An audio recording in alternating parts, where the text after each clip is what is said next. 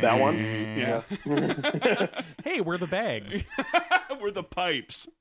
Oh, is that what that is? And we are our own bags. Our lungs are our bags. Oh, okay. And we just sent Spock to his death.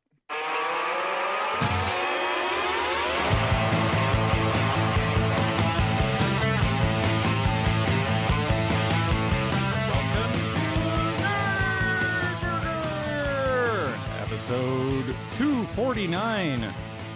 It's a podcast with a guy and a guy and a guy drinking on Skype. Oh, was I not supposed to point that out? He's just girding himself for the airing of grievances that's coming later. That's right, it's Festivus. Happy Festivus, everybody. Happy Festivus. As we record. Happy Festivus, Mike. Thanks, Craig. The airing of the grievances will commence shortly. I will not be leaving until you have pinned me. After then, the feats of strength. You should be drinking too then, because that'll make it easier. Oh, boy. Boy, oh, boy. By the time this comes out, the Christmas will be over.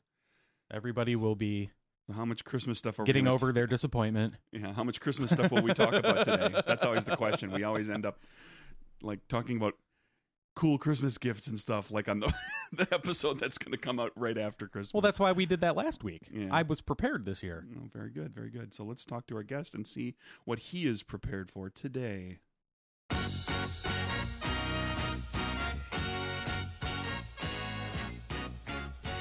Hello, Kurt. Hello. Happy Festivus. I've got a lot of problems with you people. Now you're going to hear about it. You didn't say that loudly enough, but I get where you're going. That's Frank's line when he kicks off Festivus. I've got a lot of problems with you people. Now you're going to hear about it. Happy Festivus. Yes, happy Thank Festivus to you as well. Who's got their poll up? Whoa! I forgot to buy the Festivus poll again this year, because I always think about it when it by around Black Friday time when I'm actually shopping online, because that's the only time I shop online all year is the weekend after Thanksgiving, and by then the price has already gone up. Like normally you can get it for like $12, but if you wait until after Thanksgiving, then it's like $30, $40, $50. You could just take a bunch of aluminum cans and just tape them all together. Yeah, bottom to top. I've done that with tuna cans, oddly, a couple of times now, but So how's it going up there, Kurt? those are steel. How's it going? It's winter. There's snow. It's kind of cold and going to get colder, and the days are really short. It's 60. Well, it's actually, they're 63. already getting longer. As of today, or as of yesterday. Yesterday, they're yeah. It's like a couple seconds longer, but yeah, you're not going to really notice for a month or so. No. It's 63 degrees, and I'm in shorts down here. It is currently like 15 or so. Yeah, yeah. No one likes you, and you smell funny. Your mom never liked you either. Whoa. Oh. Kurt, I heard that you bought yourself a present for Ooh, it's Christmas. 64 now. 64 degrees. I hate you all. We're done talking about the weather. Everyone loves weather talk. Welcome to Weather Burger. I'm I out. got myself. Okay, go ahead. There's been an ongoing we've been a joke amongst a couple of us at school that we're going to eventually form the Central Wisconsin Bagpipers Society. So I got myself a practice chanter so I can start learning how. And the chanter is? The chanter is that main part of the instrument that you actually can change pitch on. So there's a whole set of bagpipes. There's the bag and then there's all the pipes, but a lot of the pipes are set lengths and you can't do anything with them. So they create that drone sound, that you hear in all bagpipe music. Right. And then the chanter is the one that you actually change pitch on, so you can that's where you play the actual melody. So this is just the chanter. It's the business It's not end. connected to the bag. I have to use my lungs as the bag. That's true, I suppose. Yep. The chanter's the business end of the bagpipes. When Kurt announced that he had this and that he was going to bring it to the show, I requested, because this show is this show, and one of our favorite movies is So I Married an Axe Murderer. I requested that he learn 1993. I requested that he learn how to play Rod Stewart's "Do You Think I'm Sexy?" And if you've seen the movie, you understand as why is that played at the is wedding. funny. Yes, by Mike Myers' Father's character, friend. Yeah, who is his father, who was played by Mike Myers also.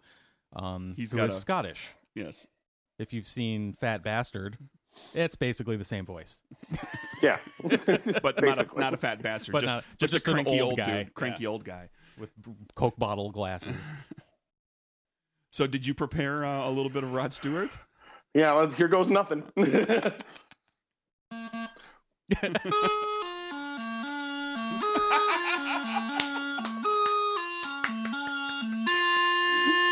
If that? you want my body and you think I'm sexy, come on, baby, let me know. Ooh, can you do the part where the piper goes down? Did you learn that?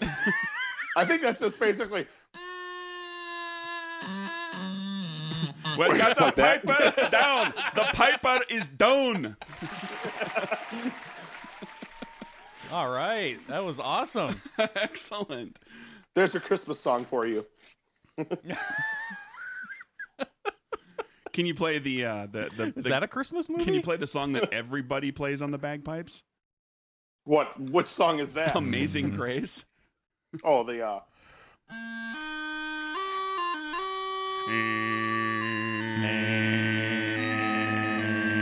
that one. Yeah. Hey, we're the bags. We're the pipes. Oh, is that what that is? And we are our own bags. Our lungs are our bags. Oh, okay. And we just sent Spock to his death. Yeah, fair enough. Thank you, Kurt, for bringing that to Nerdburger. Hey, other guests who have musical capability. Let's see what we can do here. Because Ando writes honest to goodness decent songs, and he records stuff, and we've had him on the show before. He's commented that he might do that again sometime and bring some music. Yes, we are looking forward to that. But we have other people who perhaps can play an instrument. Do we? I don't know. Not that we don't know of, is what you're saying. I knew that Kurt could play. I knew that Kurt could play many instruments. Well, I knew didn't that know too. about the chanter until I heard about it. And then I was like, well, that's coming on the show. It only took 5 years.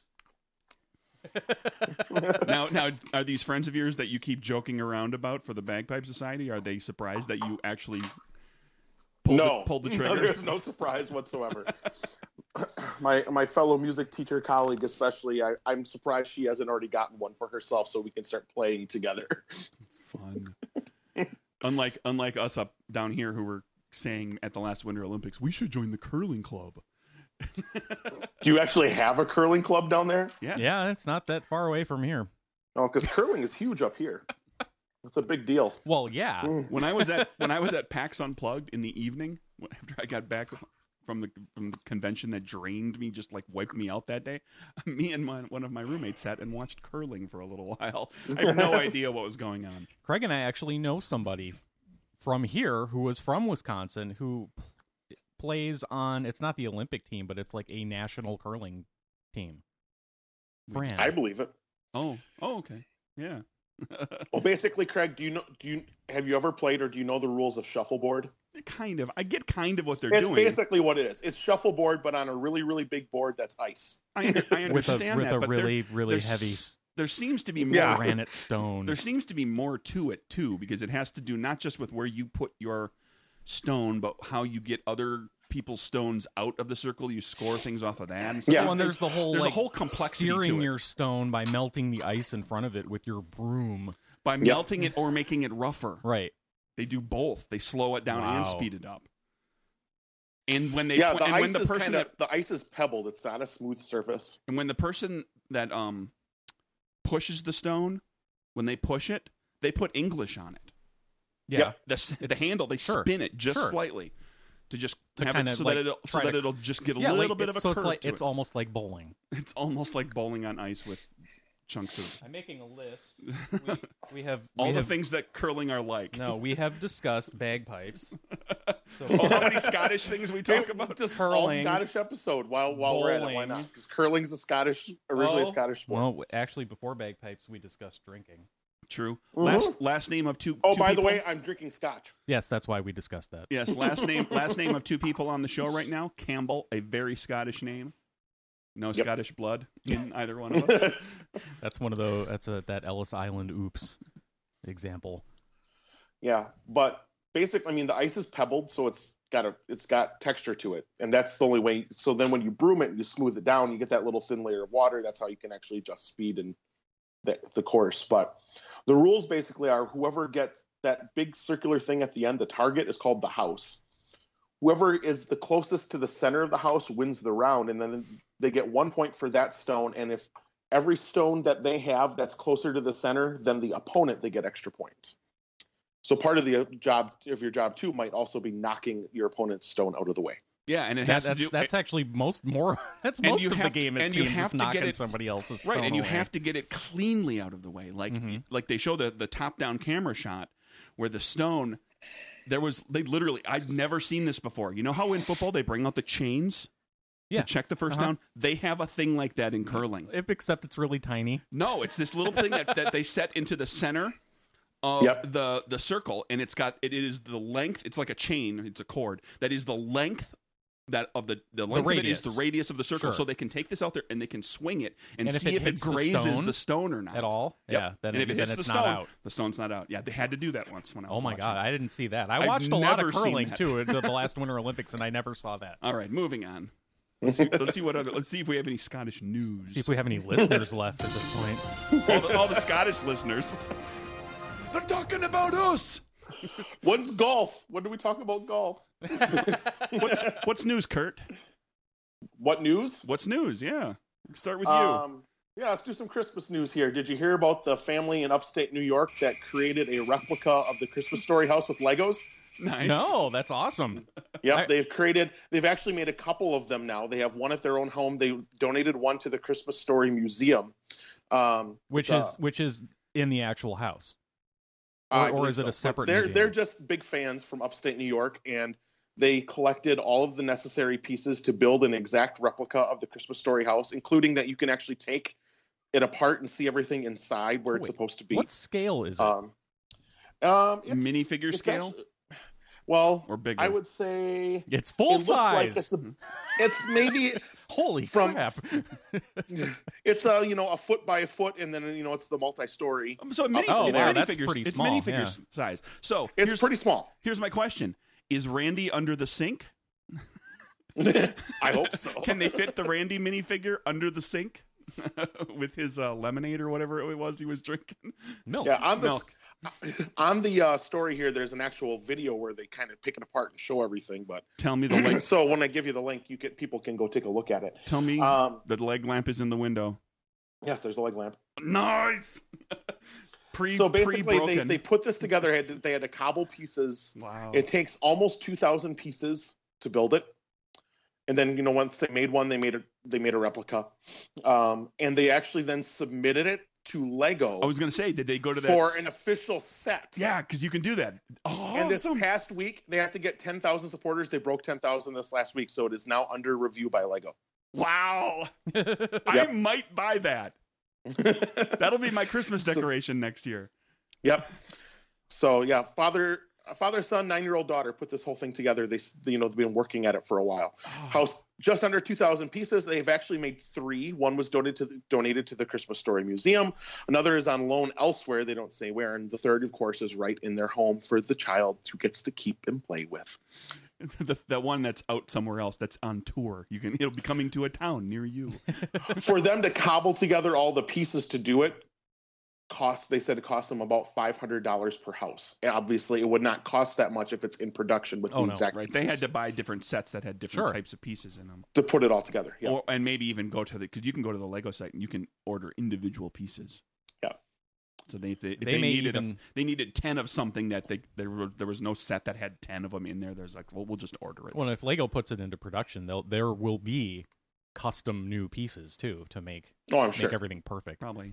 Or there'll be like a little closer Lego to perfect. The leg lamp will be just like leg lamp will be like 4 pieces so that you can have it break. Yep. It'll be hollow up the middle and it'll have a little wires cord in there, right? So that you can make it all just. It doesn't actually fall apart. That's it just dangles. That's how I do it. Oh, of course. Well, I know they actually have they had to customize a few things. Like they actually had to paint Fragile on the box, But It's Italian, right? yes, it is completed. It is done. You can see it, and it's to Lego for review. They hit their 10,000 signatures, so Lego is currently reviewing it. Nice. Awesome. There you go. Did, Merry Christmas. Did anybody watch that Christmas Story live thing? I did not. I wanted to, but I was busy that night and I couldn't be home to watch. I heard it was terrible, and I did too. I watched parts of it in the beginning, and I didn't think it was that bad, but then I looked. I turned my volume off. That's not a Christmas Story song. That sounded like that might have been the music from Keep a Christmas telling Story. your story. You're derailing your own story. Go ahead. Oh, I am. Yeah. Okay. Autoplay. I got a lot of problems with you people. Is that what your middle initial A is? It's Autoplay. Craig Autoplay Campbell. Yes, Autoplay is my middle name. And so I thought, well, this. I looked at it and it was 3 hours long. And I'm like, oh my God, how did they stretch this thing to 3 hours? And then I sat and I watched a little bit of it. And I'm like, oh, they made up a whole bunch of stuff. They made a song they added for some musical numbers. They made added a musical number for every scene in the movie, just about. I'm like, well, okay, I'll record it and think about watching it later. My DVR knew better. It was like, no, dude, this sucks, and it didn't record. I told it to record it, and it didn't record it. Like, it was on, and I hit record, and it was recording, and it somehow just disappeared. Thank you, DVR. You're smarter than I am sometimes. Yeah, everything I saw was that it was terrible. I saw that part. Yeah, I mean, I like that Matthew Broderick was in it as the narrator, and he was dressed in the same outfit that little Ralphie was wearing in every scene, and following him around, and I had the glasses on, and his hair's completely gray now, so you can believe that he might have been blonde at one point. Okay, moving on. You know what? Screw this story. Whatever that story was, it crapped all over the show with autoplay too much that Craig gave up on it. All right. I don't have any Christmas-related stories. The closest thing I have, and this is a stretch to connect to reindeer somehow, but Argyle, is this New York or Vermont? The town of Argyle. Argyle was the limo driver, the car driver in Die Hard, a Christmas movie. Which was a Christmas movie. Awesome. There you go. A lot of people get sweaters at Christmas. Argyle's a type of sweater. Yeah. Yeah, so this is way, way north near Canada. Probably somewhere in the Vermont-New York border. Residents along a stretch of Coach Road near the Hartford town line couldn't figure out what was causing a foul stench during a warm spell earlier this fall. Eventually, they located the source, and it wasn't what they expected. Anybody care to guess what was smelly in a town named Argyle? I might know. I think I saw this, but I don't know if it's the same story. Maybe it's a different story. Go. No, it's not. A huge pile of rotting moose meat. What? Yes, that is actually what it is. It's not. I was trying to fake you out. It was not a pile of stinky socks. Right. Nope. Get it? Yeah. It wasn't getting suckered in on that. Yeah, 600 pounds of rotting old moose meat, which was once 800 pounds of rotting moose meat. Oh, that was once one moose. Yeah, exactly. Yeah, like it's 600 pounds now. It's rotting. Yep. Raymond F. Graham was ticketed for unlawful disposal of solid waste, a non-criminal violation. He said he made a, quote, stupid mistake and should have buried the remains of the 665-pound bull moose that he shot and took some parts of. Some parts. Well, I'm going to take the dong and the antlers. The antlers. Yeah, they have a nice photo of the head, sans antlers. So I'm assuming that's what he took. Well, that's parts. 2 antlers. That's plural. There you go. Yep, antlers and dong. Episode title. To make some sort of laugh harder if you want it to be the episode. to make some sort of all right, everybody now. No, sorry. Okay, it's not the episode title. He's making some sort of aphrodisiac out of it. It's some Canadian aphrodisiac. You grind up the moose testicles and the dong and the antlers together. Put it in your tea. Specifically, this sounds like something in the mood, from Quebec, the French Canadians. Yeah. It sounds like something they do in China. You get in the mood, The Quebecians, that's how they say it, right? They don't say a, they say we. Do they say we? But in a non-French, regular Canadian accent. Exactly. Of course. That's exactly what they sound like. They just sprinkle, with their Canadian accent, they sprinkle French words into their speech. Oh. Did you guys hear about Patreon? This is kind of come and gone, because to be honest, if we had reported on this when it was going on, we might have missed. We might have ended up good de jour, we. The story going up after it had already kind of wrapped up. Good day. Sure. Sort of. Bonjour. If you're gonna say whatever. Bonjour, eh? What did I say? De jour, bonjour. That's when other Canadians. Good jour, eh? Good jour, we. Anyway. Sorry. Patreon, for those who don't know, is a patronage site of where you can go and you can create a thing, put it up for make it available on their site, and people can come and back you, and they can pay like a couple of bucks per month or $1 or $2 or whatever per thing that you create. You might a lot music of or podcasters use Patreon. use it. Game writers. Boy, aren't you glad we used the donate button instead? Huh? That nobody ever uses. What's the point? It doesn't make a difference. But nobody clicks on that. You're not just telling me nobody clicks on it and pocketing the money because it's going into your account. I don't know what you're talking about. The Greg makes $2 a month that he doesn't tell Mike about. Dozens and dozens of cents. Yeah, there you go. But a while back they said, we're gonna change our fee structure, and it's gonna go into play in like 2 weeks. And they announced it, and this is basically the way it worked. Was you pledged a certain amount to a creator, and Patreon got their percentage, their little bit that allows them to be a business and do this, right?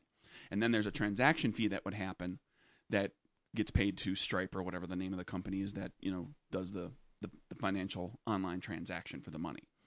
And the way that it was set up was that all of your transactions would lump together once per month, and you'd get charged for your transaction all at once. And it was, there was a transaction fee, but it wasn't enormous. But, if you it was all lumped together. Right. Yeah. But if you supported multiple creators, you weren't getting charged individual transaction fees. You got charged one fee one time. Okay. So they said, what we're going to do is we're going to take the money that's pledged to you, and we're going to take our little percentage like we have been doing. But then we're going to add the transaction fee on top of the pledge amount. And that transaction fee is going to be 35 cents plus a little tiny percentage of what the pledge size is. And now we're going to make these transaction fees individual when they happen, Mm-hmm. and you're going to get charged with every single one of them. And there's all these backers for different people doing Patreons who do $1 for 20 different people, mm-hmm. or podcasts or organizations or companies or whatever. And they just got hit with a 35% they suddenly percent tax. They suddenly jumped up to like $27 in yeah. in charges for $20 of pledges, and the Patreon community lost their effing minds, rightly. Yeah. And said, what the hell? And they went nuts about all this stuff. And Patreon, a week and a half, something like that later, rolled out a little thing here that says, we messed up, we're sorry, and we're not rolling out the fee changes. Unfortunately, the damage is done.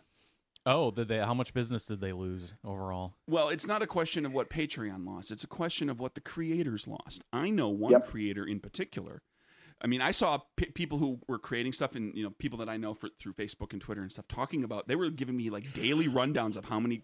I've now lost 10 backers. I've now lost 20 backers. Wow! I know a particular creator who lost 18 months worth of growth. Wow! They are back to the backer count they were at 18 months ago. So not only does it take a lot of work to create the thing that you're giving to the backers, but they're also actively marketing, building your audience. So they lost 18 months. They lost all that money, and they lost 18 months of active marketing. Right. And they, people, a lot of creators lost a lot of backers. I I imagine that there are some people who backed stuff on Patreon, saw that, and said, well, I got to, scale back my budget. I only have so much money, so I got to drop these 4, so that I'm not paying as much. I'm back paying what I was paying, right? Or some people probably just said, screw this. Well, sure. I'm out. Yeah. And they just dropped it entirely. I have a question. Mm-hmm. Did a Patreon competitor emerge with the timing just right in the middle of this? Well, it all happened too quickly is the problem. Yeah. Because they went back and said, nope, we're not doing it. Here's the thing. Kickstarter has a service that they just started called Drip. It's a terrible name, but it is effectively their version of Patreon. Right now, it's in kind of like a beta thing, which basically means they've invited a handful of people to use it, and they're just kind of seeing how it works, testing it out, so forth.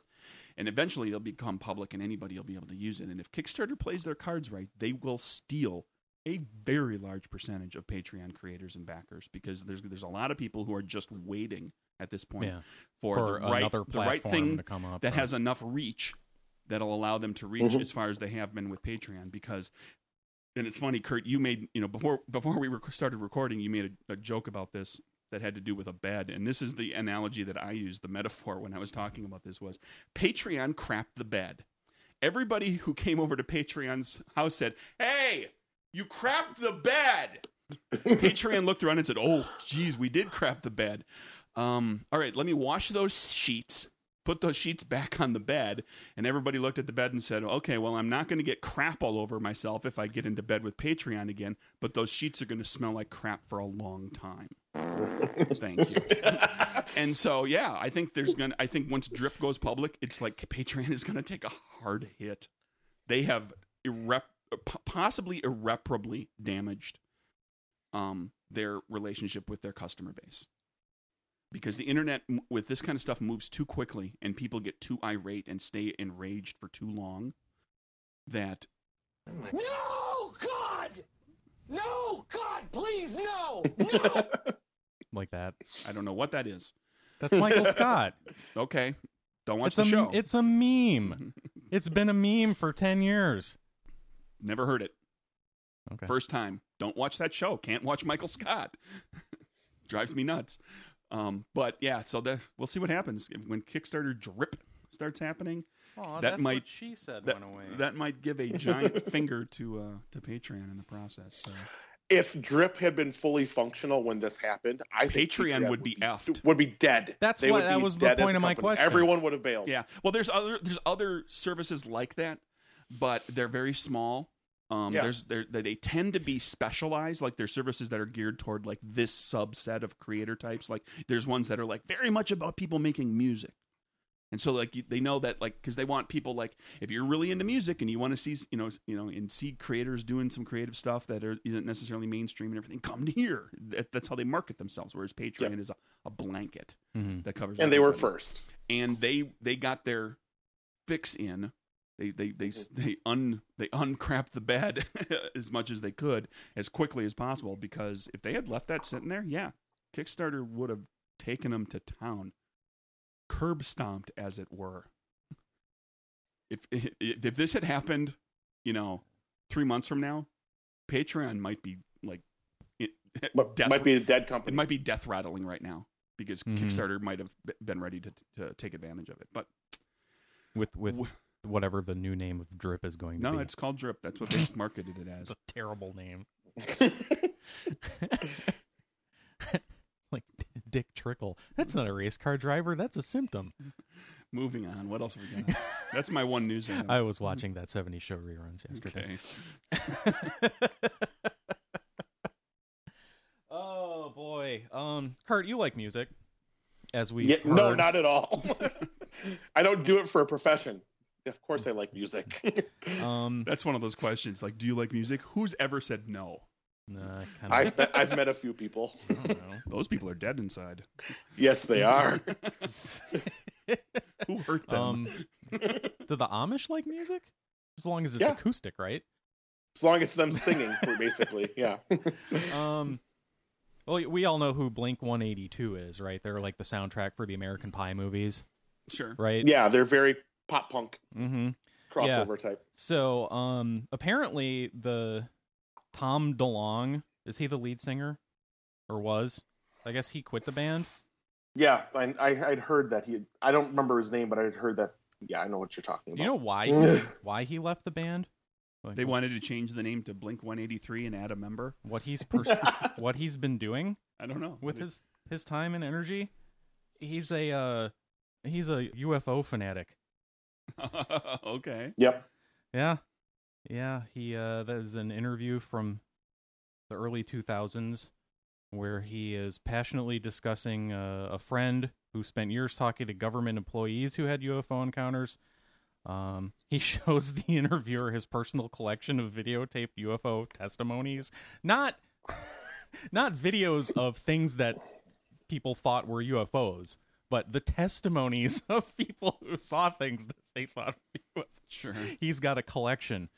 So there's a story in Guitar World magazine right now, as of a few days ago, that talks about this and how the group that he's been working with, it's kind of in parallel with this. I don't know if you heard about this, but it was revealed that the Pentagon had a UFO investigation going on during the 2000s and early 2010s. Sure. That was started by Harry Reid. Remember the senator from Nevada? I recognize the name. Yep.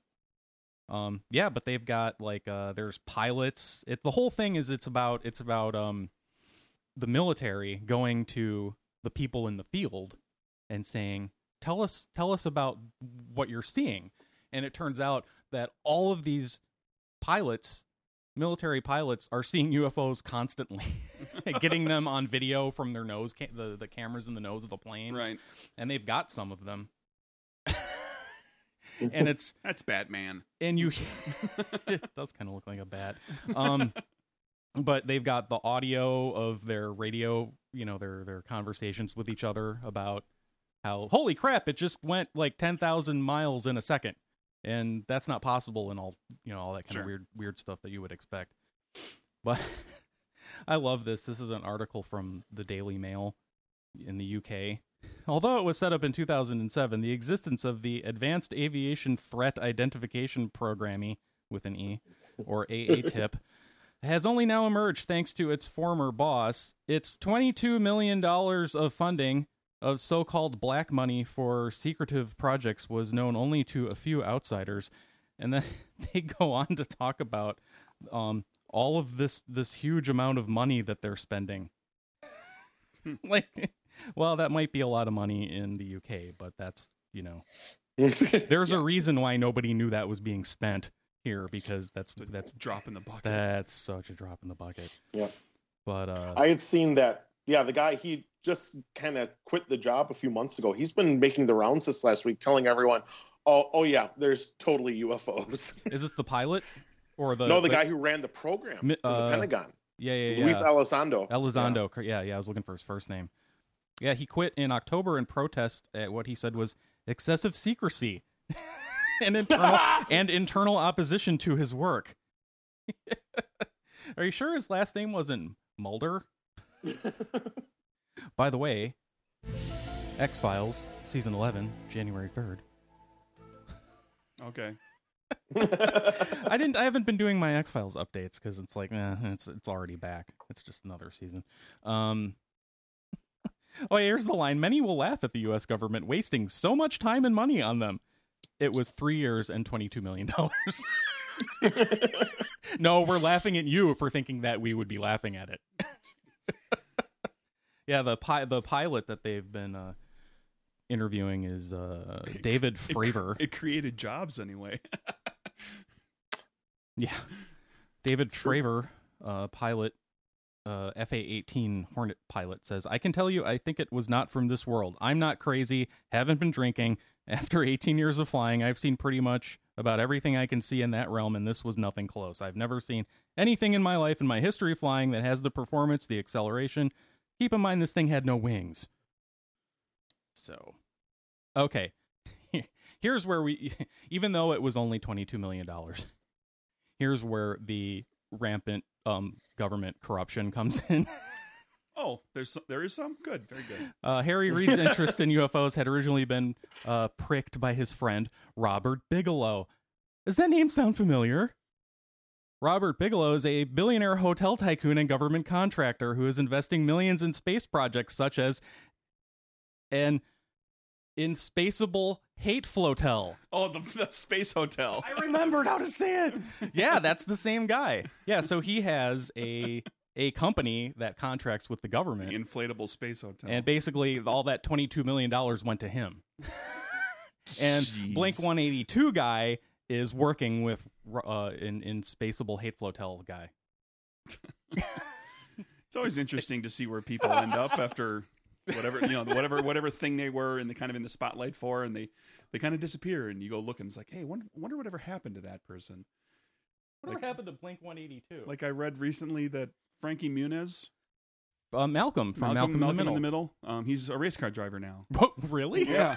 He's gotten into enough accidents and suffered enough concussions that he doesn't remember being on the show. No. That's what it said. Fake news. I don't know. I mean, it's what the internet told me. Is he all disfigured? Like No. But he looks like a grown-up version of that little kid. He looks like himself. Is he in a wheelchair like Bobby Brady? No. After he became a race car driver? No. No, he just doesn't remember really much about being on the show. He's like, I did this TV show. I worked with Bryan Cranston when? What? He has no evidence that he was a child actor because his parents probably kept all the money. Like all child actors get screwed by their parents, and he doesn't actually have any memories of doing it. Like all the Different Strokes kids and all of the all the Culkins, all of them except for about 10 of them. Yeah. It's easier to list the ones that did get to keep their money. Yeah. Anyway, did you pay attention to the Moon Pie Twitter account recently? No. You know the Moon Pie, the tasty treat? Is this the official Moon Pie Twitter? Yep. Okay. This is at Moon Pie. Some people went on there and started hating on Moon Pie, and apparently, whatever. It's the internet, Mike. Come on. I mean, I don't. For whatever reason, particularly like them, but I'm not gonna hate on them. The person running the Moon Pie social media account, running the Twitter, is a little bit clever and has a sense of humor.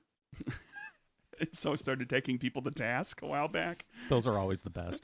And now this is a response that came out of somebody who was like this person has taken their Twitter war with Moon Pie down. Like, this tweet is no longer available because they probably got piled on by all the Moon Pie lovers. But it's basically him, taking jabs at Moon Pie and Moon Pie responding, and then Moon Pie just put the button on the end of the discussion by saying, "Buddy, it's Saturday night and you're talking to a marshmallow sandwich on the internet." I wonder if, because there are a lot of these companies that have their snarky Twitter accounts being run by somebody that does exactly what you're describing. That just has a response for everything and does it with just the right amount of humor that it's not off-putting. And sarcasm. Right. It makes me wonder, are they hiring could I do that? Stand-up comics who are good with hecklers? I don't know. Like, is that a job requirement for you have to running the Twitter account? You have to have been in a situation where you have handled hecklers on a regular basis and done so very well. Well, I think you got a little more. I think you got a little more time. That's a skill that would translate into this job. But you don't need to be whip smart right on top of it. You can take your time and think about craft the perfect comment. Because a lot of when comedians have their heckler comebacks, some of it's improvised, but a lot of it that's just stuff they've got in their hip pocket ready to go. After you've been performing as a stand-up long enough, you've heard every stupid comment you could hear, and you've got the perfect retort that you have crafted, that you've written, and got the exact number of words to make it the best zinger you can. But anyway, people continue to pile on to come into this. A young lady came in here and asked, "Is Moon Pie single?" Asking for America. Moon Pie responded, "Moon Pies come in singles or in boxes of 8 to 12. Nice. Oh. Now see, this whole thing where that's your job. You are handling the Twitter account for whatever, and that's your job. right? That's a job. That's somebody's job. And it might be more than one person's job, depending. People might have shifts. In fact, I've heard of that where some company, they have multiple people answering the official Twitter, and one of them is, drunk or whatever, and like tweets something just absolutely ridiculous, and everybody's like, hey, wait a minute, what are you doing? And then they're like, oh, that was, then the other person comes on and goes, oh, that's somebody, we have multiple people, and they have to explain away. Like every politician. Whenever after they tweet something stupid, they blame it on one of their assistants. And then the communications director takes over. But that I understand, okay? What I don't understand are people who have a job, like a regular full-time job doing something else, and they're on Twitter, and they tweet constantly. How do you find time to do your actual job and or live life when you're tweeting and responding to tweets constantly, 24 hours a day, all the time, and it's just you. It's just one person. Like, what? How do these people function? I don't get it. That's what they do. That's what takes up their time. Doesn't What do you make any take your sense. time up with? Sleeping. Well, see, they don't sleep as much as you. Here's moon pie. Eating. One Pooping. moon pie equals great. 2 moon pies equals even better. 50 moon pies equals wow, loving this. 100 moon pies equals seems like a lot, but okay. 666 moon pies equals uh-oh. 667 moon pies equals whew, ha, ha. All right, keep them coming. Moon pies are great for on the go. For instance, if you went into the wilderness without one and found yourself suddenly trapped under a boulder, your last meal might otherwise end up being a terrible salad of a few nearby twigs and leaves. When you've been making moon pies for 100 years, you might also make a few enemies, which is why we watch half-hour karate videos on the first Tuesday of every month.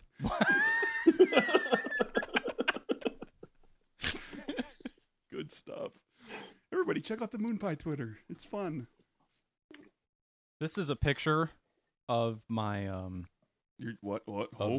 of the I'm sorry. This is a picture of the whatever the dock at the bottom of my iPhone with my 4 most frequently used apps. Whenever you put your phone down there, Right. your Safari. And I had gotten a little. I was busy. I've been busy at work trying to get something done before the end of the year, and also use my vacation time. I ended up losing a day of vacation. Or half a day of vacation, but I take pride in my work. Anyway, I had neglected my email a little bit, and the number on the badge kept going up and up and up. How many emails you have unattended? Yeah, and most of these are like it's. I need to go through and unsubscribe to a bunch of lists because it was like shopping emails, and it was all the leftover discount this, discount that from Black Friday, Cyber Monday, and all that. But I took a screenshot of this because I thought, does this mean, is this something bad? Should I be worried? You had 666 emails? I don't get 666 emails in a year. Yeah, I had 666 unread emails. How many people do you know and correspond with? And how many lists do you subscribe to? My phone did not blow up. How many like everything? Too many. How many alerts do you have coming to you for all these different Well, things? that's why I don't. And we talked about this recently. You don't have your my phone doesn't do anything when I get an email. It doesn't even go. Because if it did, it would go.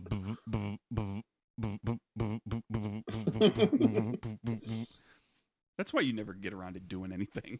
Talking about having no time for Twitter, you're answering emails all day long. Deleting emails all day long. That's why I need to unsubscribe from a bunch of lists. Anyway. Yes, you do. All right, that's it. What? Anybody else? Anybody got anything? Is there a game that we want to play? A game? Oh, well, I had kind of a game idea. Or is there something that Kurt wanted to do? Kurt, what? Or did he already do it? Well, I want to do this first. Okay.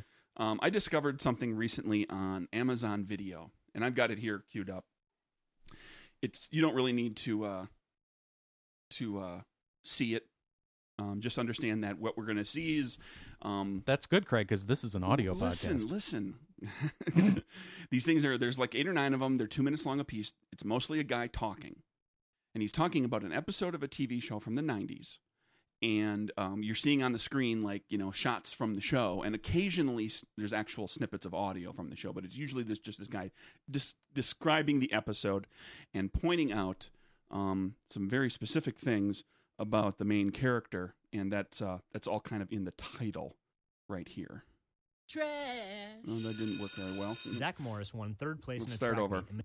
Zach Morris is trash. That's better. Zach Morris won third place in a track meet and mistakenly thinks his ribbon is something to brag about. Slater shows up with a real trophy for winning a wrestling championship, supposed to guess stealing what show Zach's this thunder, is? and finally giving Kelly a suitor worthy of her Kelly hugs. Zach deals with this like a man. Just kidding, he turns into a total f***ing psycho. After a trophy ceremony where Zach puts his dumb ribbon in the trash where it belongs, Zach meets Slater's father in the hall. Slater's dad is looking for Principal Belding, so Zach points him in the opposite direction of his office. Why? Because Zach got a great idea. That idea? Cramming his best friend into the principal's filing cabinet to eavesdrop on a private conversation so he can maybe use that information for personal gain. Papa Slater tells Belding he's transferring to Hawaii and taking Slater with him. Belding calls in Slater, who tells his dad he's made great friends at Bayside and isn't sure if he can leave them. Slater's dad tells him he can decide if they move. Screech, who is unable to stand after Zach left him trapped in a filing cabinet, breaks the news. He adds that if Slater stays at Bayside, Zach can consider himself a dead man with Kelly. This gives Zach another great idea. Then he abandons his injured friend for the second time in one day, this time on a bathroom floor.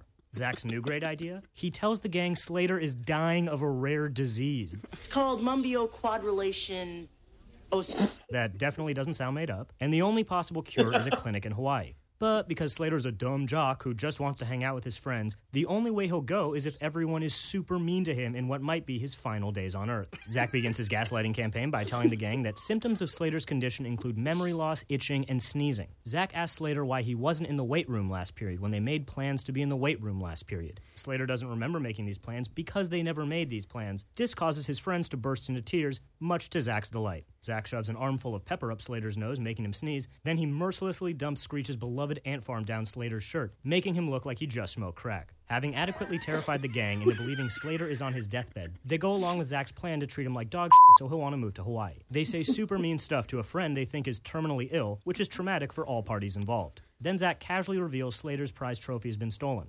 Zach's sadistic game of human chess works, and Slater tells the gang, I'm moving to Hawaii. Then Kelly drops this bomb. I'm going with them.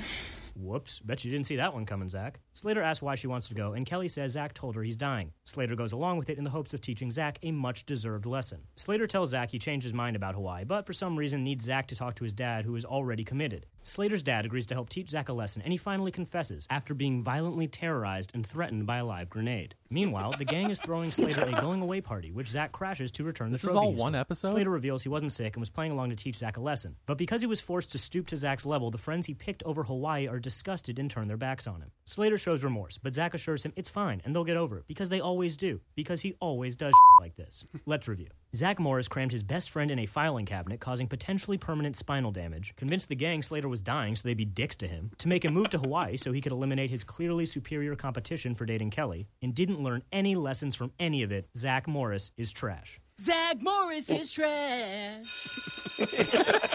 Jeez. Every They crammed all that into 22 minutes of show? and watch the other episodes. It reinforces the idea that Zach Morris Oh, it's- from Saved by the Bell is a complete douchebag. They're all about Saved by the Bell. Yeah. Okay. The series is called Zach, Zach Morris, Morris is is trash. Trash. Oh, And it's- people liked that character. he was He was the star of the show. That was Yeah. the main character. I know. That was the one you're supposed to root for. I never really watched that show.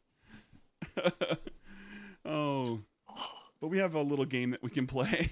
This is not really I don't know if the game's the right word for it, but I was listening to the radio program that we listened to, and they got into this discussion, and Bob started turning everybody's gift ideas around on them. Kind of went after people. Like, let's just do this. Mike or Kurt, either one of you, name just name a gift that you might give to me for Christmas. Just anything. A Lego set of the Christmas Story house. That's good. That's better than anything I was going to come up with. Well, Mike, what do you got?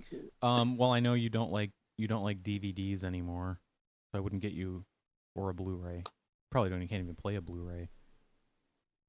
I don't know what I would get you. Okay, well, this isn't going anywhere. How about take you out to eat? Oh, okay. So Since I bought food for everybody this year for Christmas, my family. So the goal of the game, goal of this game, food and booze. the goal of this game is to take the gift suggestions, the gift ideas that people throw at you, and find a way to make it insulting. Okay. So you're gonna take me out to eat. What? Because I can't feed myself. I don't make enough money to afford to buy food for myself.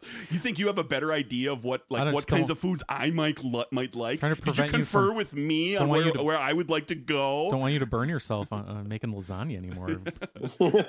Pulling it down out of your I don't have a good 6-foot high microwave. I don't have a good comeback for the Lego For the for the Lego set, 'cause Lego that thing? that would be a That's really actually good gift. a good gift. That'd be a really good gift. I wouldn't want to insult you for that, but I'm gonna get you, Mike. I'm gonna get you. Ooh, I'll okay. get you a new another nerd shelf for your nerd stuff. Because Oh, you want me to go just broke on buying all this nerd stuff because you're gonna buy me the shelf? I'm gonna have to put it up and I'm gonna have to fill it up with stuff. Otherwise, it's gonna look stupid for everybody that doesn't come over to my house. And so now I've got to go out and buy all this other stuff, and that's gonna. I'm not gonna have money to buy food. I mean, you're gonna make me destitute, having to fill the shelf up. What are you doing? well, if you don't have money to buy food, then I'll take you out to eat.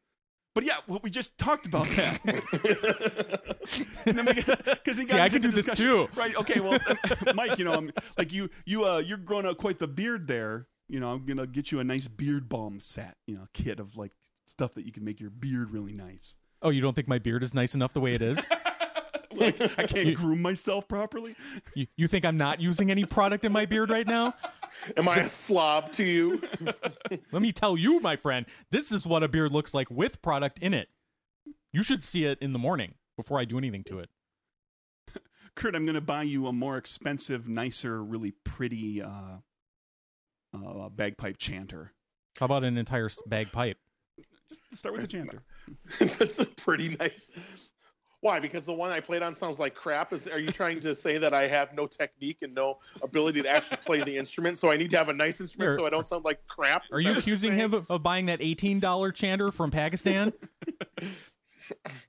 Are you saying I'm a bad musician that I need a nice instrument to make a nice sound? Is that what you're saying? That my entire choice of vocations in life was flawed. That I shouldn't even be a musician and a teacher. Just keep escalating it. My whole childhood was a scam. All the time that I spent learning to play instruments and becoming really good at it and falling in love with music was wasted.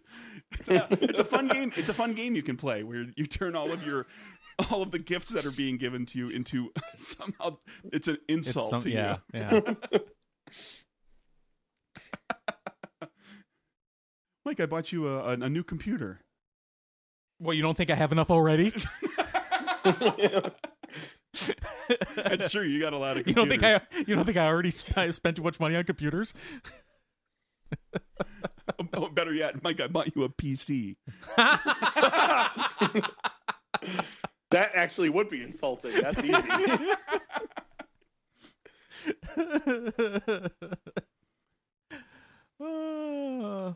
Kurt, I noticed. What am I supposed to do with this PC? Take it to work and use it there? I already have one there. Here, how about yeah. Why on earth would I want one at home? Hey, Mike, I'm gonna steal this out of Parks and Rec. Kurt, are you familiar with Parks and Rec? Some, yeah. I got you some grout cleaner, some tile and grout cleaner. I noticed that you're. Are you saying his that girlfriend. I'm a lazy slob who never takes care of my house and never does anything to keep it nice? Are you saying that my materials in my bathroom that I did the remodel with are completely inferior, so they don't stay nice looking for long enough? Is that what you're saying? Keep it coming. We can play this for the rest of the episode. This never gets old.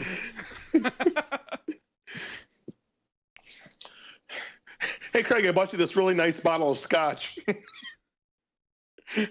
You know I have to drive home. When you probably want me to have a drink of this right now. You want me to drive home and get in an accident and end up in the hospital so that I can die and you can have all my stuff? What? That's really stretching. It got dark too. But you don't. I mean, the go-to is always like, what? You think my taste in scotch, my taste in alcohol is terrible? That like you came over and I poured you a glass of scotch and you said you liked it, but you didn't. You lying to me, and so you're getting me like the right scotch, the good scotch. That's always the fallback is the quality of the stuff that I have is subpar. personal bad taste. Yeah. Yeah. Well, at least now, anything that goes on your body just becomes about grooming and personal appearance. Sure. Kurt, at least now you know that that Craig has a will, and you're the first name on it. Apparently. At the top of the list there. So that's comforting, right? Well, I'm not giving anything to you, Mike. Why would you? I'm not related to you. I'd leave something for you. You could keep Mr. McGiblets here. You have plenty of family. I get to keep Mr. McGiblets? That doesn't go back to Kurt? No, that's regifting.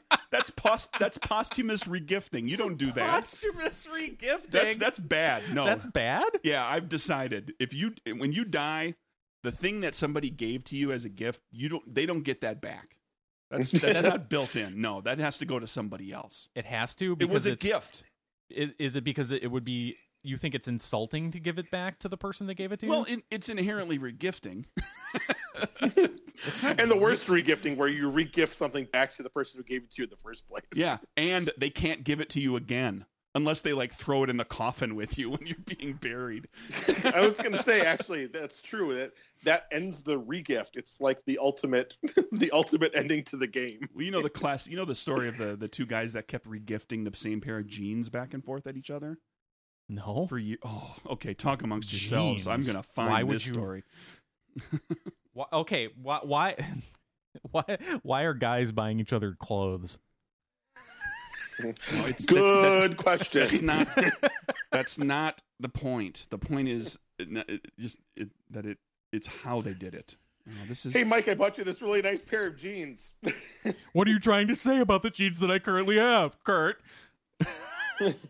Are you saying that they're too snug, that I'm fat? You can always go the fat route with okay, so too. jumping through the story real quick.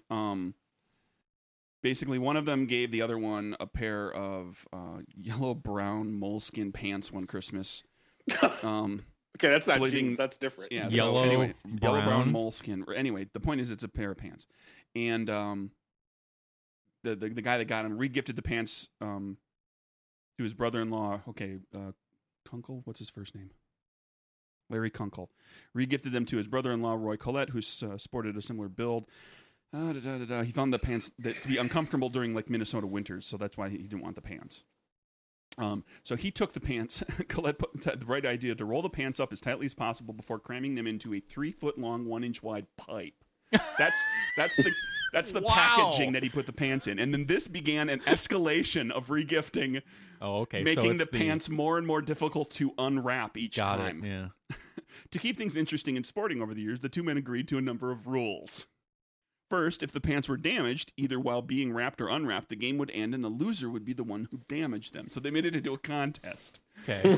Another rule was that neither man could spend any more money wrapping the pants, agreeing to use only junk parts, things that were lying around. There's no encasing them in epoxy. And that delivery expenses... That's considered damage. Yeah, I was thinking concrete, but... Wait for it. In epoxy, Wait for it. You can still see them. Delivery expenses had to be kept to a minimum. Finally, it was agreed that they had to wrap the pants in a way that they felt was morally, legally, and spiritually correct. So Spiritually? Whatever that meant for them. So you can't crucify the pants? Yeah. Kunkel returned them. Nailed Kunkel returned them mounted inside of a window. Them, I guess.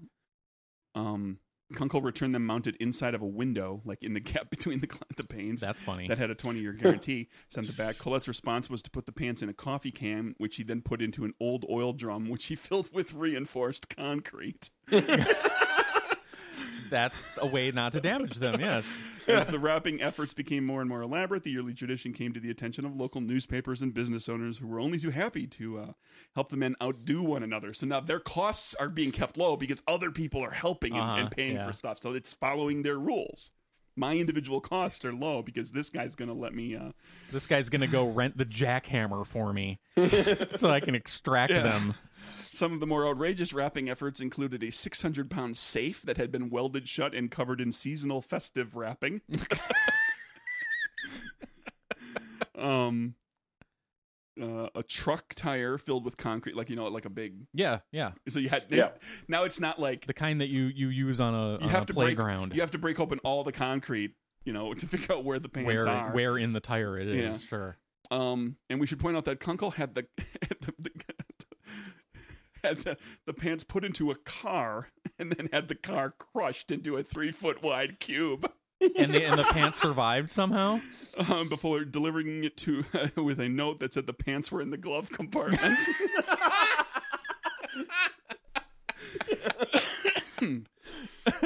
Perhaps getting annoyed at the countless hours spent carefully extracting the pants without damaging, one year Colette tried to get Kunkel to stop the game, suggesting they gift the pants back to his mother.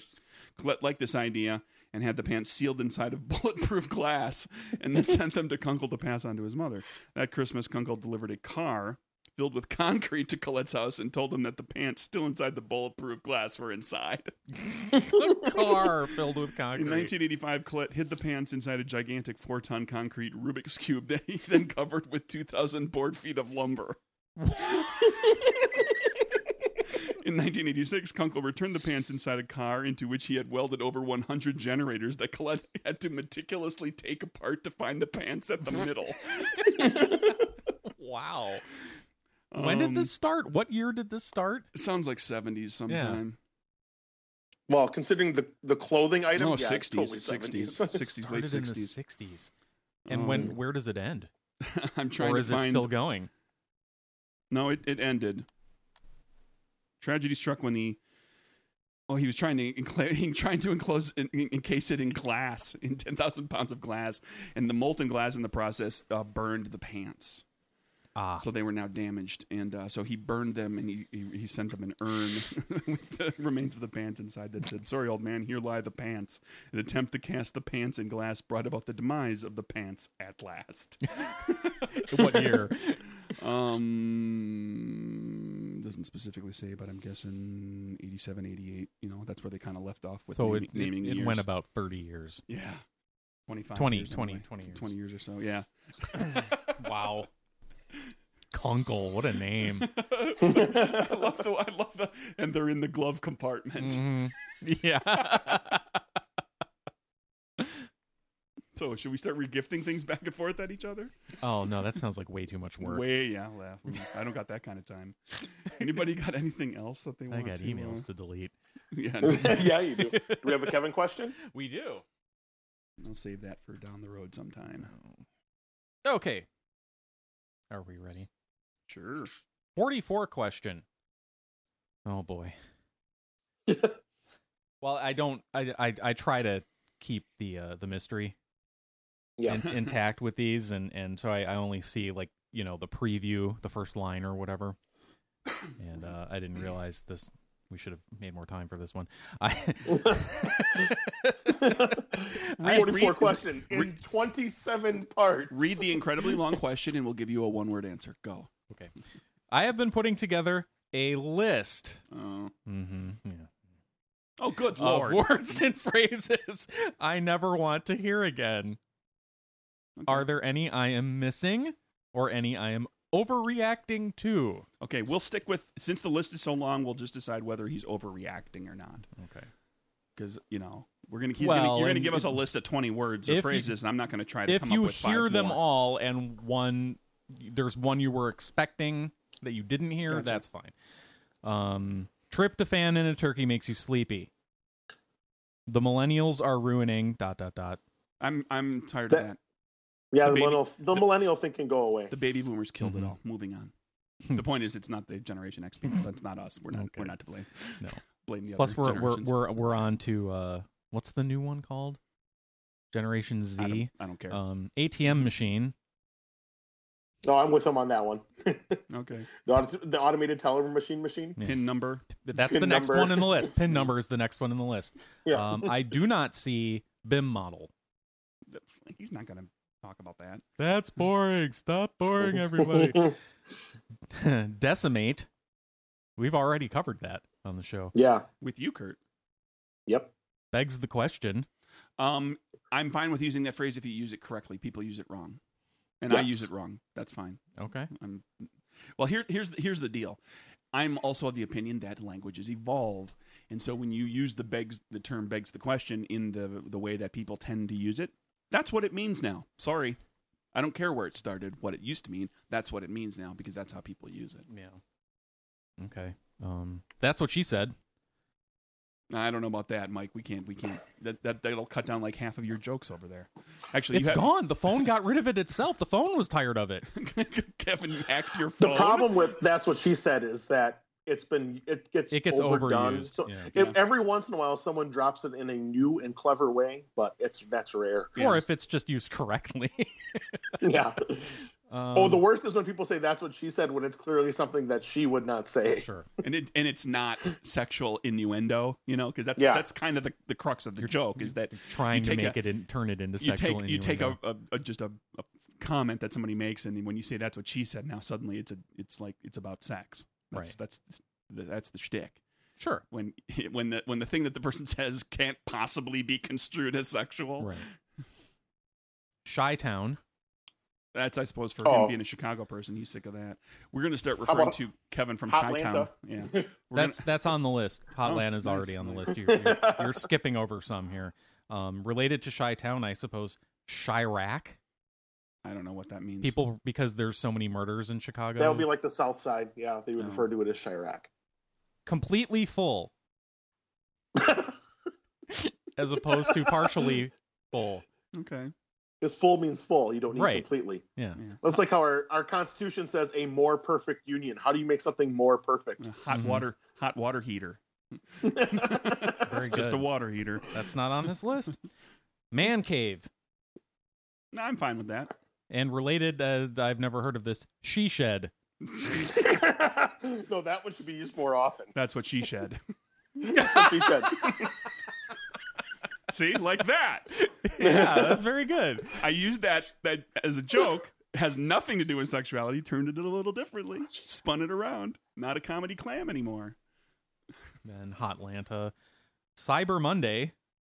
No, that's describing the Cyber thing. Monday's not really a thing anymore, though. No, that's true because all of these online retailers are referring to every Monday as Cyber Monday and every Friday as Black Friday.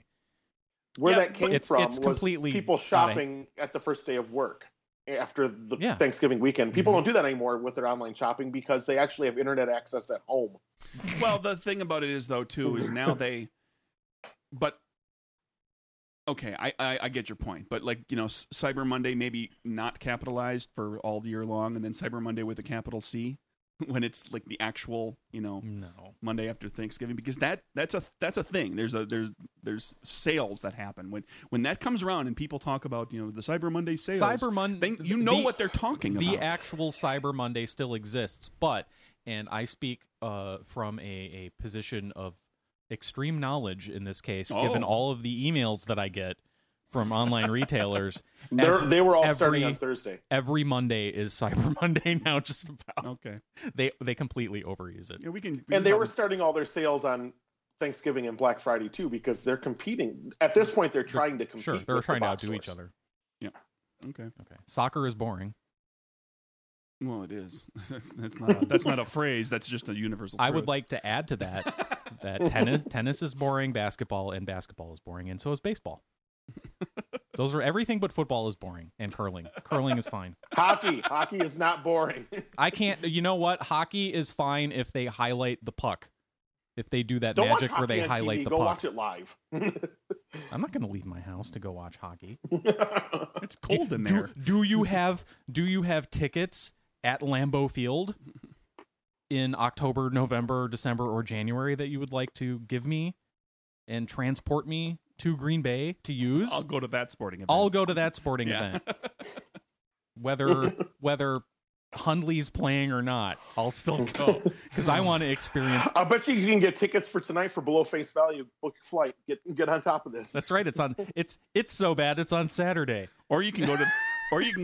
It's not a playoff game, and it's on Saturday. You can go to the Ravens Stadium where the team is doing very well and they're in playoff contention, and they still don't have people showing up. Yeah. Well, Green Bay obviously is sold out, but I know that because of the game and the holiday weekend and the fact it's supposed to be nice and cold tonight, you would be able to go to Green Bay tonight and get tickets for less than face value. Guaranteed. Well, it's going to be full of Vikings fans. There's part of that. But the simple fact is, I mean, the Packers are out of contention. It's Who wants to hang the out with a 23rd stadium at half full of night. those douchebags? And it's supposed to be like 4 degrees out tonight. Awesome. Yeah. No one's going. Yeah. No, sir. No. Thank you. No, thank you. Next, anything? Friendsgiving. I don't think I've heard this. Never Is heard that when you have Thanksgiving with just your I friends? guess that's 'cause like you're when I out come of over town? here. Yeah, sure. Yeah. That's like what we do when Yeah. we get together for holidays. Yeah. It's a dumb phrase. I agree. Using the word squash instead of quash. Gonna squash that rebellion. Mm-hmm. Yep, I agree with that. Express O. And he's Oh, got it God. with a hyphen. Espresso. People calling espresso espresso. Yeah. Especially. Well, I have a problem with people saying etc. Sure. It's And the etc. specific ocean. It's not EXTC, it's ETC. Yep. What was that one you said, Kurt? The specific ocean. I've actually heard that. I'm sorry, which ocean? The specific one. Could you be more specific? Sorry. Supposedly. That's not on here. Supposedly. But Supposedly. next up, all of a suddenly. Which I've never heard anybody say that. I've but- heard Yeah. that, First yeah. of all, it should be all of the sudden and not all of a sudden. But yeah, Is it the, not it's the. and that's definitive? Yes. I'm pretty confident on that one. Can you cite a Pacific source?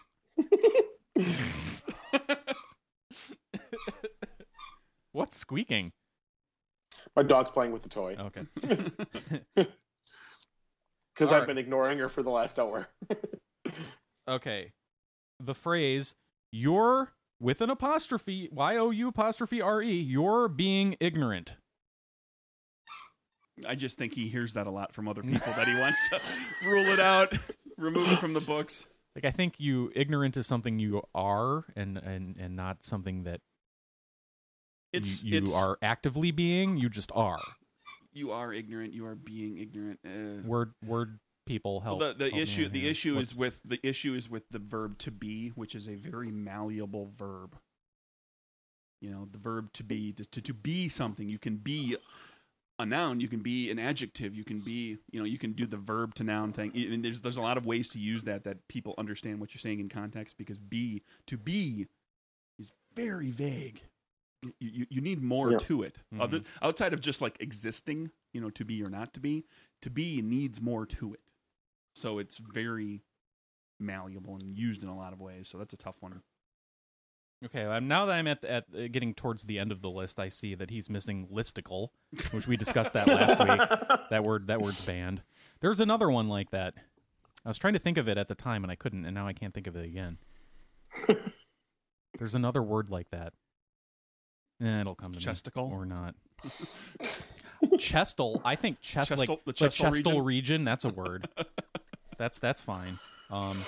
Kurt, I was gonna say here's something that's right up Kurt's alley music wise, and then I realized that my dyslexia had kicked in, and I read viola instead of voila. Voila. And his complaint is people saying walla instead of voila. My favorite is when people meet in written, they mean to write voila, but they accidentally write viola. Yeah. I've seen that before. My favorite is when it was written VWALA. Oh, Seen wow. it. Voila. Wow, that's I've nice. seen that. Yeah. They didn't realize that it was a French word. And it's spelled a little weird for Americans. And they just phonetically sounded it out. Upcycle. That's a business term that irritates a lot of people, I suppose. It's synergize. Mm-hmm. Yeah. Just randomly turn to a page in Murders and Acquisitions, and you'll find one Vertical of those. integration. Yeah. Transverse marketing strategy. I'm just making stuff up now. I just heard something where somebody was making fun of all. Oh, there's a commercial that's on the web stream that we listen to. That's it's somebody's it's a commercial for Goodwill, and it's the person's business suit that they don't wear anymore because their office went casual, and it's the business suit hanging in their closet talking to them about all of the things that they used to do, and it's all of those weird corporate buzzwords. Yeah, and it ultimately ends with the business suit saying, "Hey, why don't you donate me to Goodwill where I can do somebody some good instead of just hanging here." Special sauce when referring to Thousand Island. No, sorry, because it really isn't a special sauce. It's just Thousand Island dressing. Yeah, but if you put it on something that you put it on a hamburger. Then it becomes a special sauce. Yeah, you don't. It's context based. It's it's not a special sauce until you put it on a thing that takes sauce. Lettuce, cheese, pickles, onions on a sesame seed bun. If you put it on something that you put dressing on, you don't put sauce on a salad. No, you put dressing on a salad. So then it's Thousand Island dressing. But it's still the same thing. It's just being used as a sauce. When it's on the burger, but why? It's not really special though. It's not something new that they've made up. It's just. But that's the name of it. It's special sauce. TM. Circle R. And in case you need to know how to ever do the TM, it's just Alt 2 on a Mac keyboard to make the TM symbol. Trademark sign. The trademark sign. Alt 2 on a Mac keyboard. Huh, that's funny that I know that it's Alt 0153 on a Windows keyboard, but not that it's Alt 2. Uh-oh. Craig's writing something. What other words do we have to get rid of? Are we done? One more. Okay. Utilize when you mean just use. Use. Yeah. That one I've heard Kevin complain about before, and actually his wife complains about it more. Don't use the word utilize when you can just say use. You don't need the extra syllables. You don't sound smart. You sound like you don't know the word use. I'm going to disagree with him on that. And this is why. Language is a beautiful thing. It can describe things, and it can be fluid and flowing, and it can be engaging and interesting, and you don't have to just use the simplest word or the word with the least syllables because it's easy, and it's like, well, just use because you don't need to say utilize.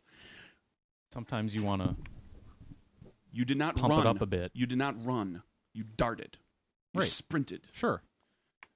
You did not say. You remarked. You commented. Yeah, use words. Use language. It's fun. Language is fun. There's a reason people call them 50-cent or 75-cent words. It's because they're worth more in the sentence when you use them. And that actually reminds me of something. And don't overuse adverbs. That's the end of the list, by the way. Sure. Craig, you glanced at it for a half a second and said you thought it was 27 things. 20 or so. It's 25. That was pretty good. You count things in lines very well. Automatically. How many toothpicks are on the floor? Yeah, very good, Raymond? Rain Man. Was it 248, and there were supposed to be 250. Three left in and the then box. 3 left in the box, and the square root of 2,130 is 46.15192304. 2304. I did not overwatch that movie on cable at all.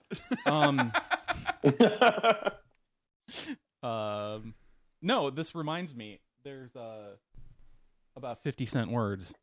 There is a 50-cent or 75-cent word that I use. Now, Craig, don't jump the route here, because I want to see. This is a little game that I want to play with me and Kurt to see if he or we can figure it out. I don't want.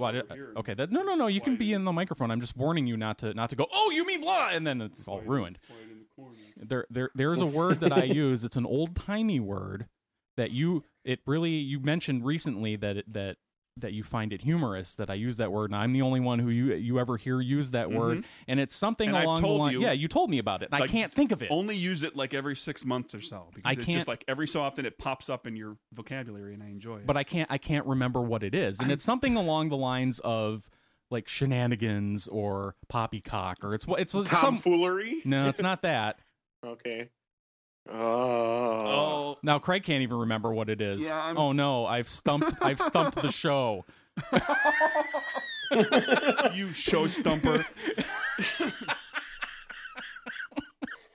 Oh, I remember what it is. Craig remembers what it is. Okay, now let's see if we can figure it out, Kurt. It's when you're referring not to tomfoolery. referring to something that's all goofed up.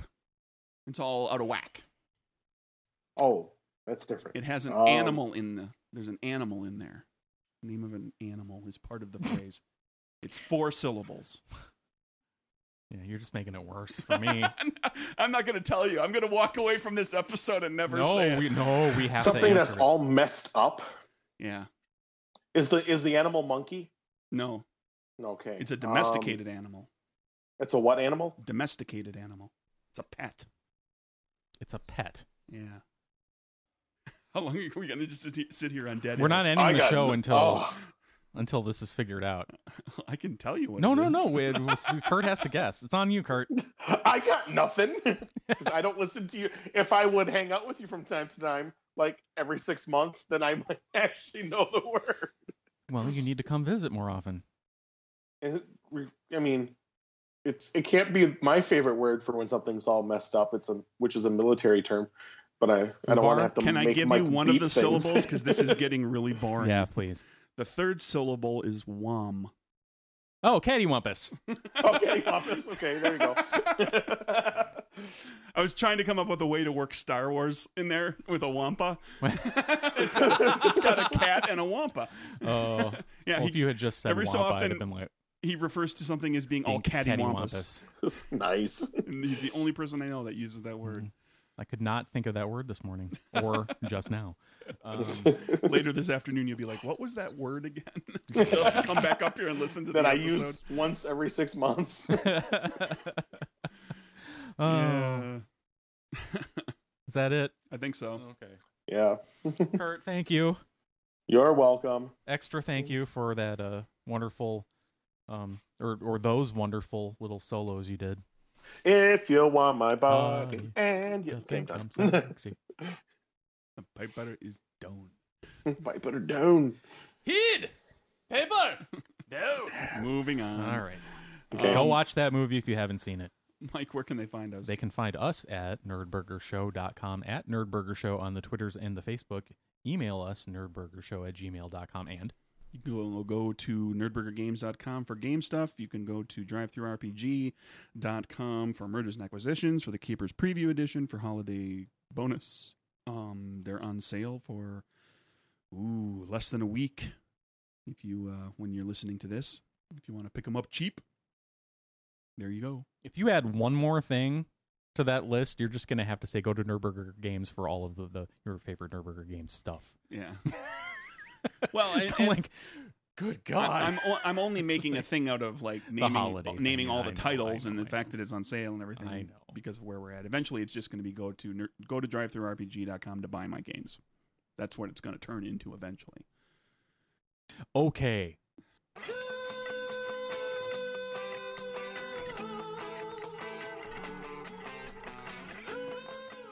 On the next episode of Nerdburger, Mike and Craig build a scale model of the Nerdburger studio in Lego. If they manage to submit it to Lego and Lego approves it, it'll cost more than their studio equipment costs. Probably.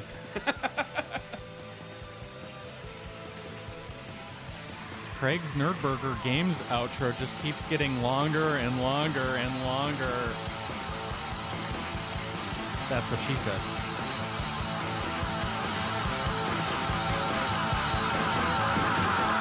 I am specifically really irritated by that comment. That's what she said. That's what she said. All right, go outside in your shorts and enjoy Hotlanta in the winter. Yeah, the sun is shining here, which means it's cold. That's how that works. That begs the question, Kurt. Oh, What is the temperature? Where's the list? Let's just start saying all the stuff and see how long Kevin listens. I'm going to decimate this lunch. All of a sudden, All of a sudden. the show just ended.